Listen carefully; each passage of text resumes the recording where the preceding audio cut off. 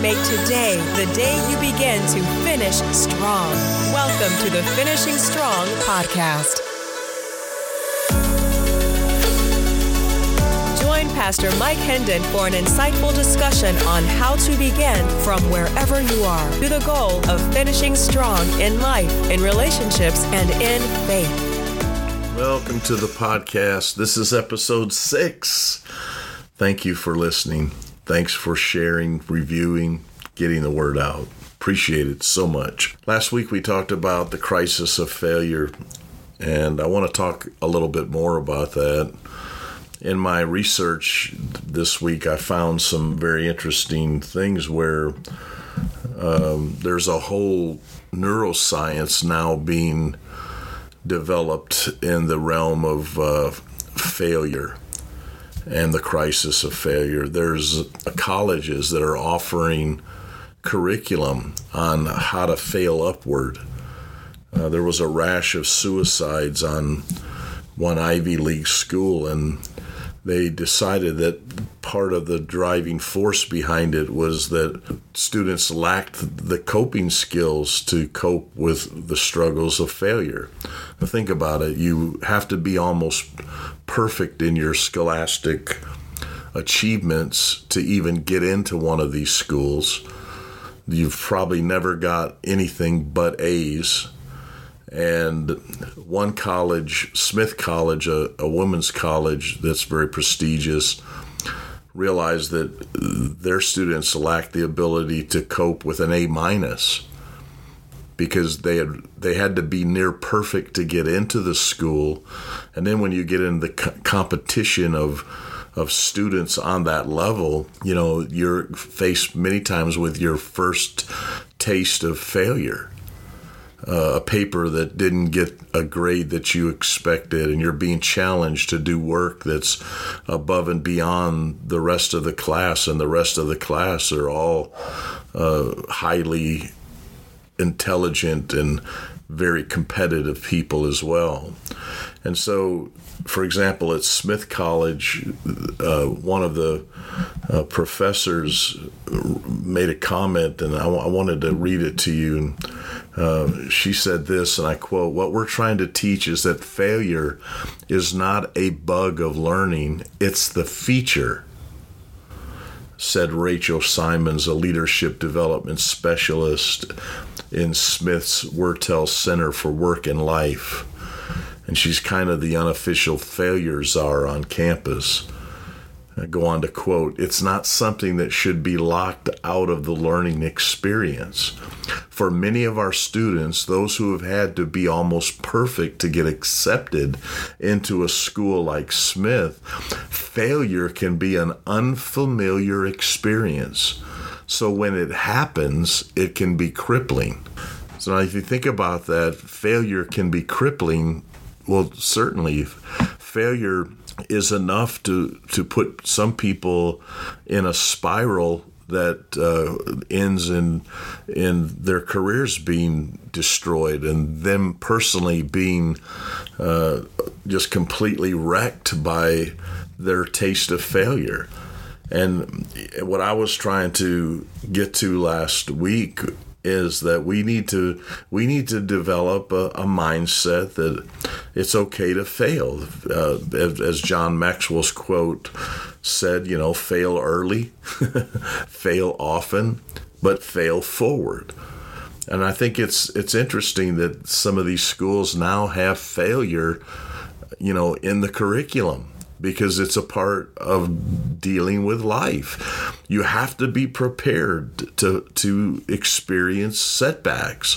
You have to be ready to fail, as it were. Because here's what happens. If you're not prepared to fail, once this comes, again, it's your self-talk that is going to destroy you. You know, the most important conversation that you're ever going to have in your life is going to be with yourself, because it's what you say, it's what you think, it's what you perceive a situation to be that's going to set the pace and set the tone and set the barometer for your life, so to speak.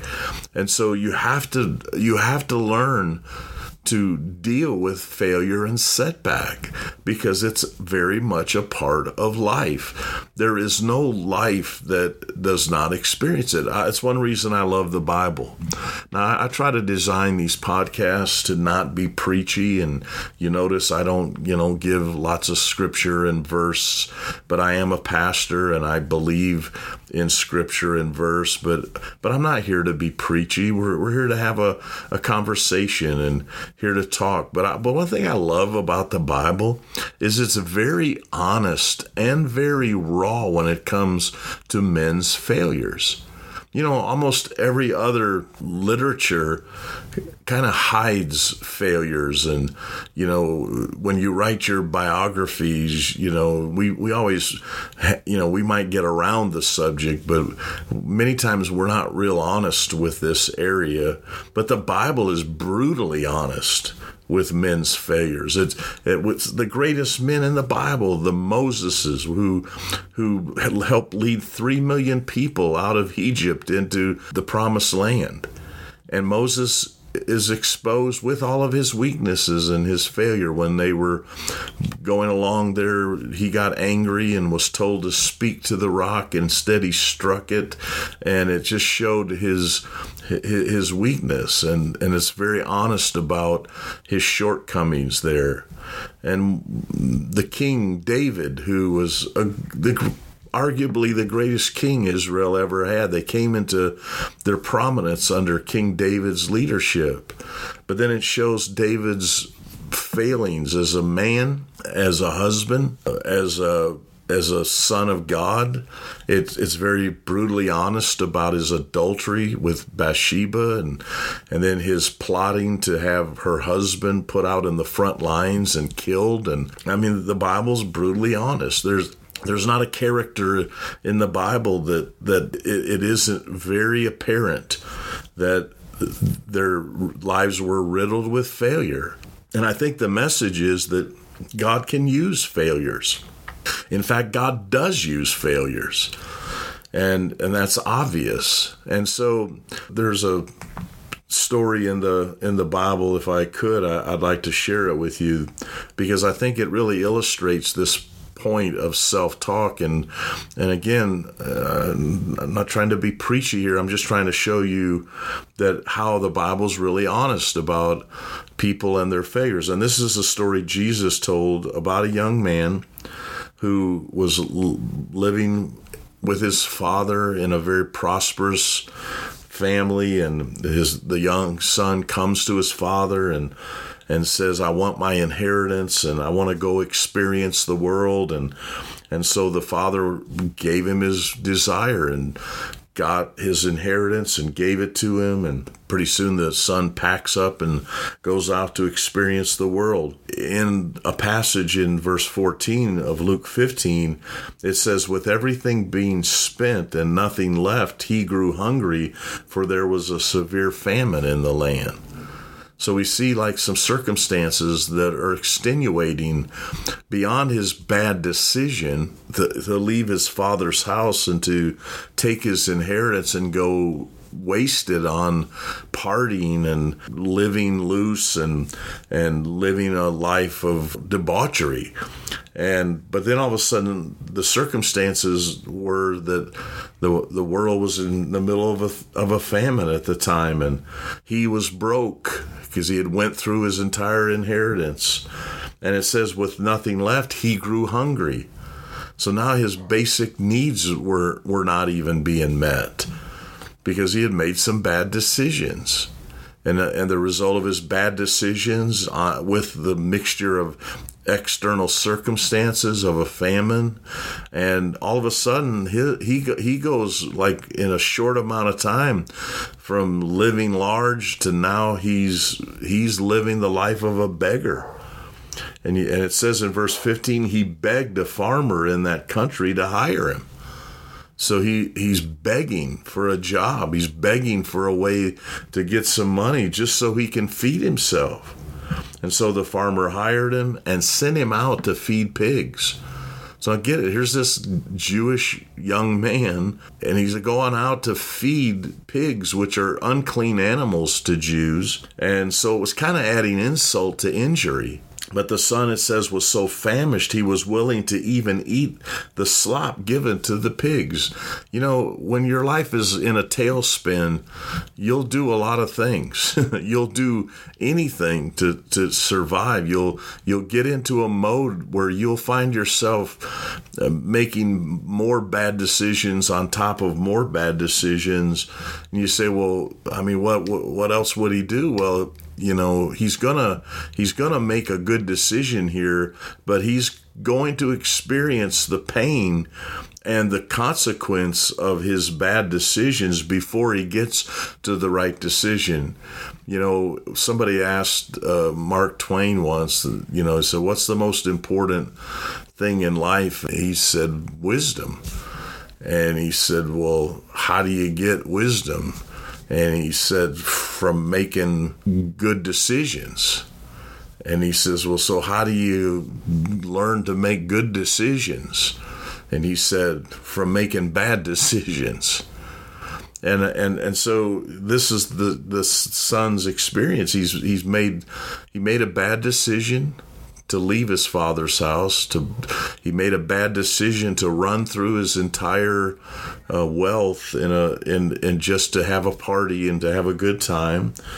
He made a bad decision to hire in with a farmer who put him with pigs, and he was so famished he was willing to eat the slop given to the pigs because no one would feed him a thing.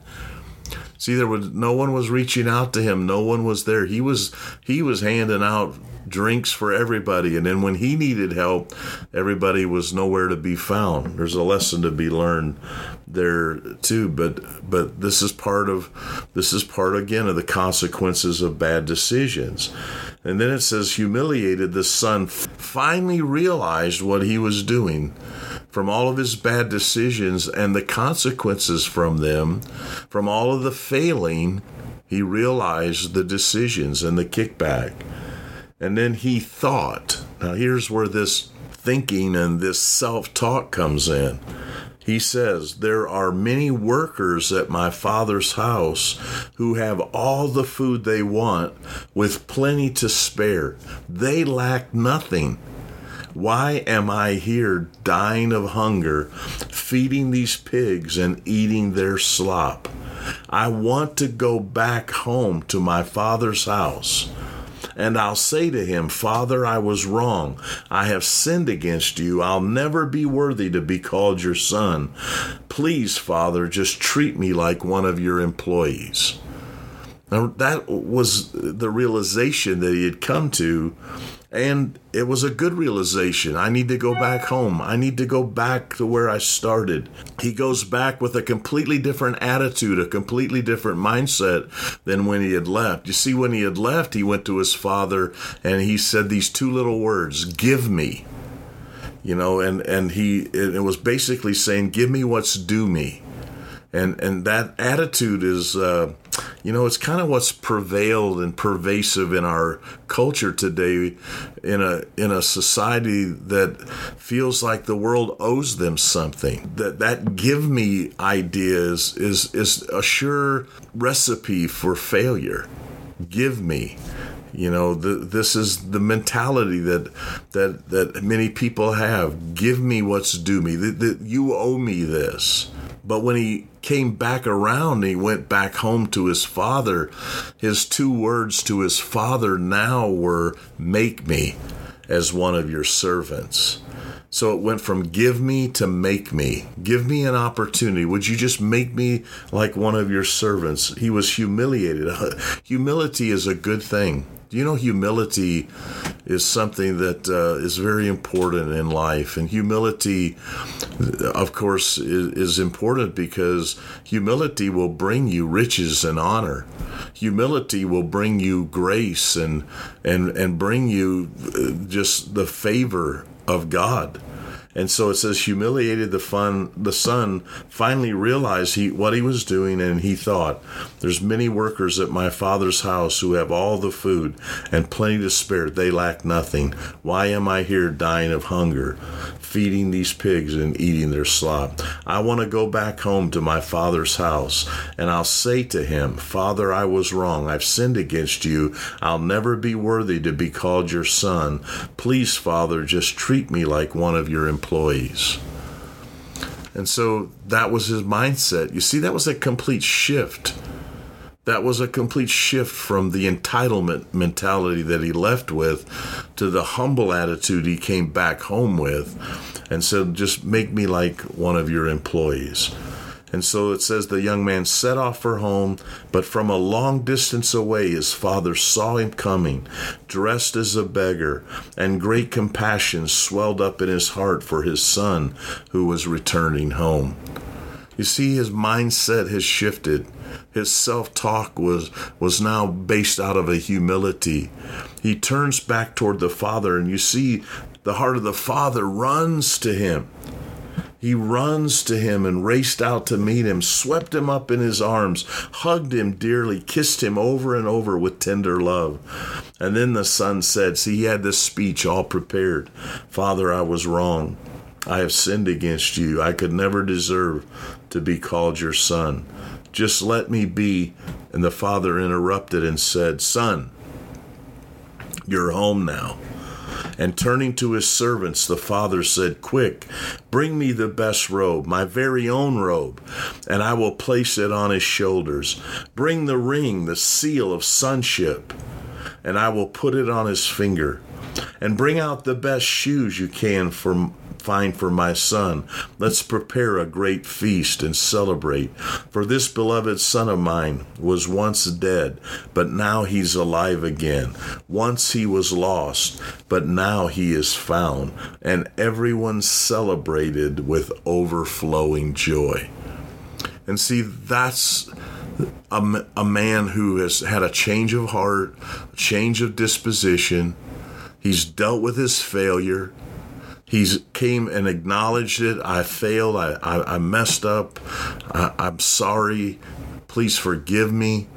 Make me like one of your servants. But the father said, nonsense. You're my son.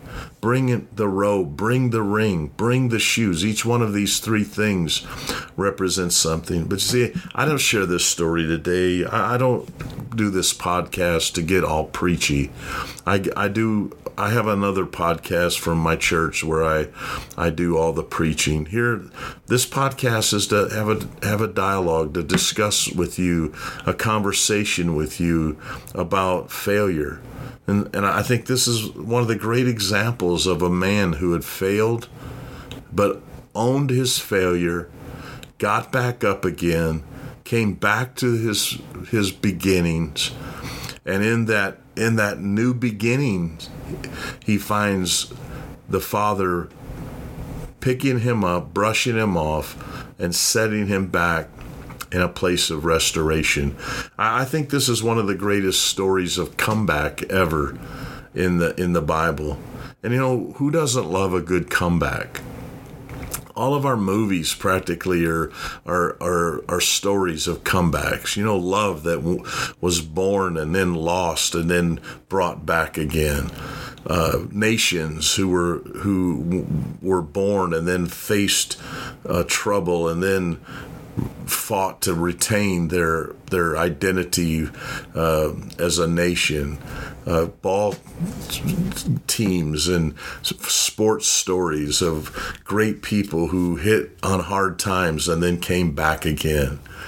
I have a book called God's Generals. It talks about many preachers who came out of nowhere with the hand of God on them, and God used them, and then how God brought them back again, and some didn't come back. I mean, here's the thing. Once you fail, the decision's yours.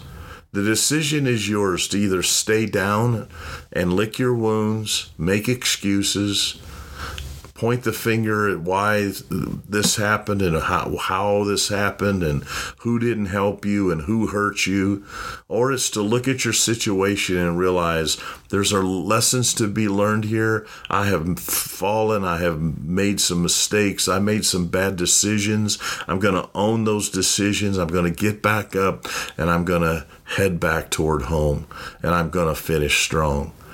And there are many comeback stories that we could share. But all of the stories I've ever read, the story of the prodigal son is one of the best comeback stories I have ever read in my life. And can I just tell you on a personal note, I have been that prodigal son. I went on a prodigal journey after being years in God's employ in the ministry. And I made some bad decisions. I made some bad choices. And I laid down my ministry. I walked away from my ministry. And I thought I would never minister again. I thought I would never pastor again. I thought I would never stand in a place where God could ever use me again. But just like the father who ran toward his son and loved on him and loved him back to life, my Father in heaven ran to me and he loved me back to life. And he brought to me a resurgence, a reset, a rebirth. When that happened, I made this one determination that no matter what life would throw my way, no matter what circumstances might come, I had one thing that I was going to do. I was going to finish strong. God bless you. Thank you for listening today to Finishing Strong. Please help us by sharing with your friends. Until next time, remember, it's not how you started that matters. It's how you finish. Finish strong.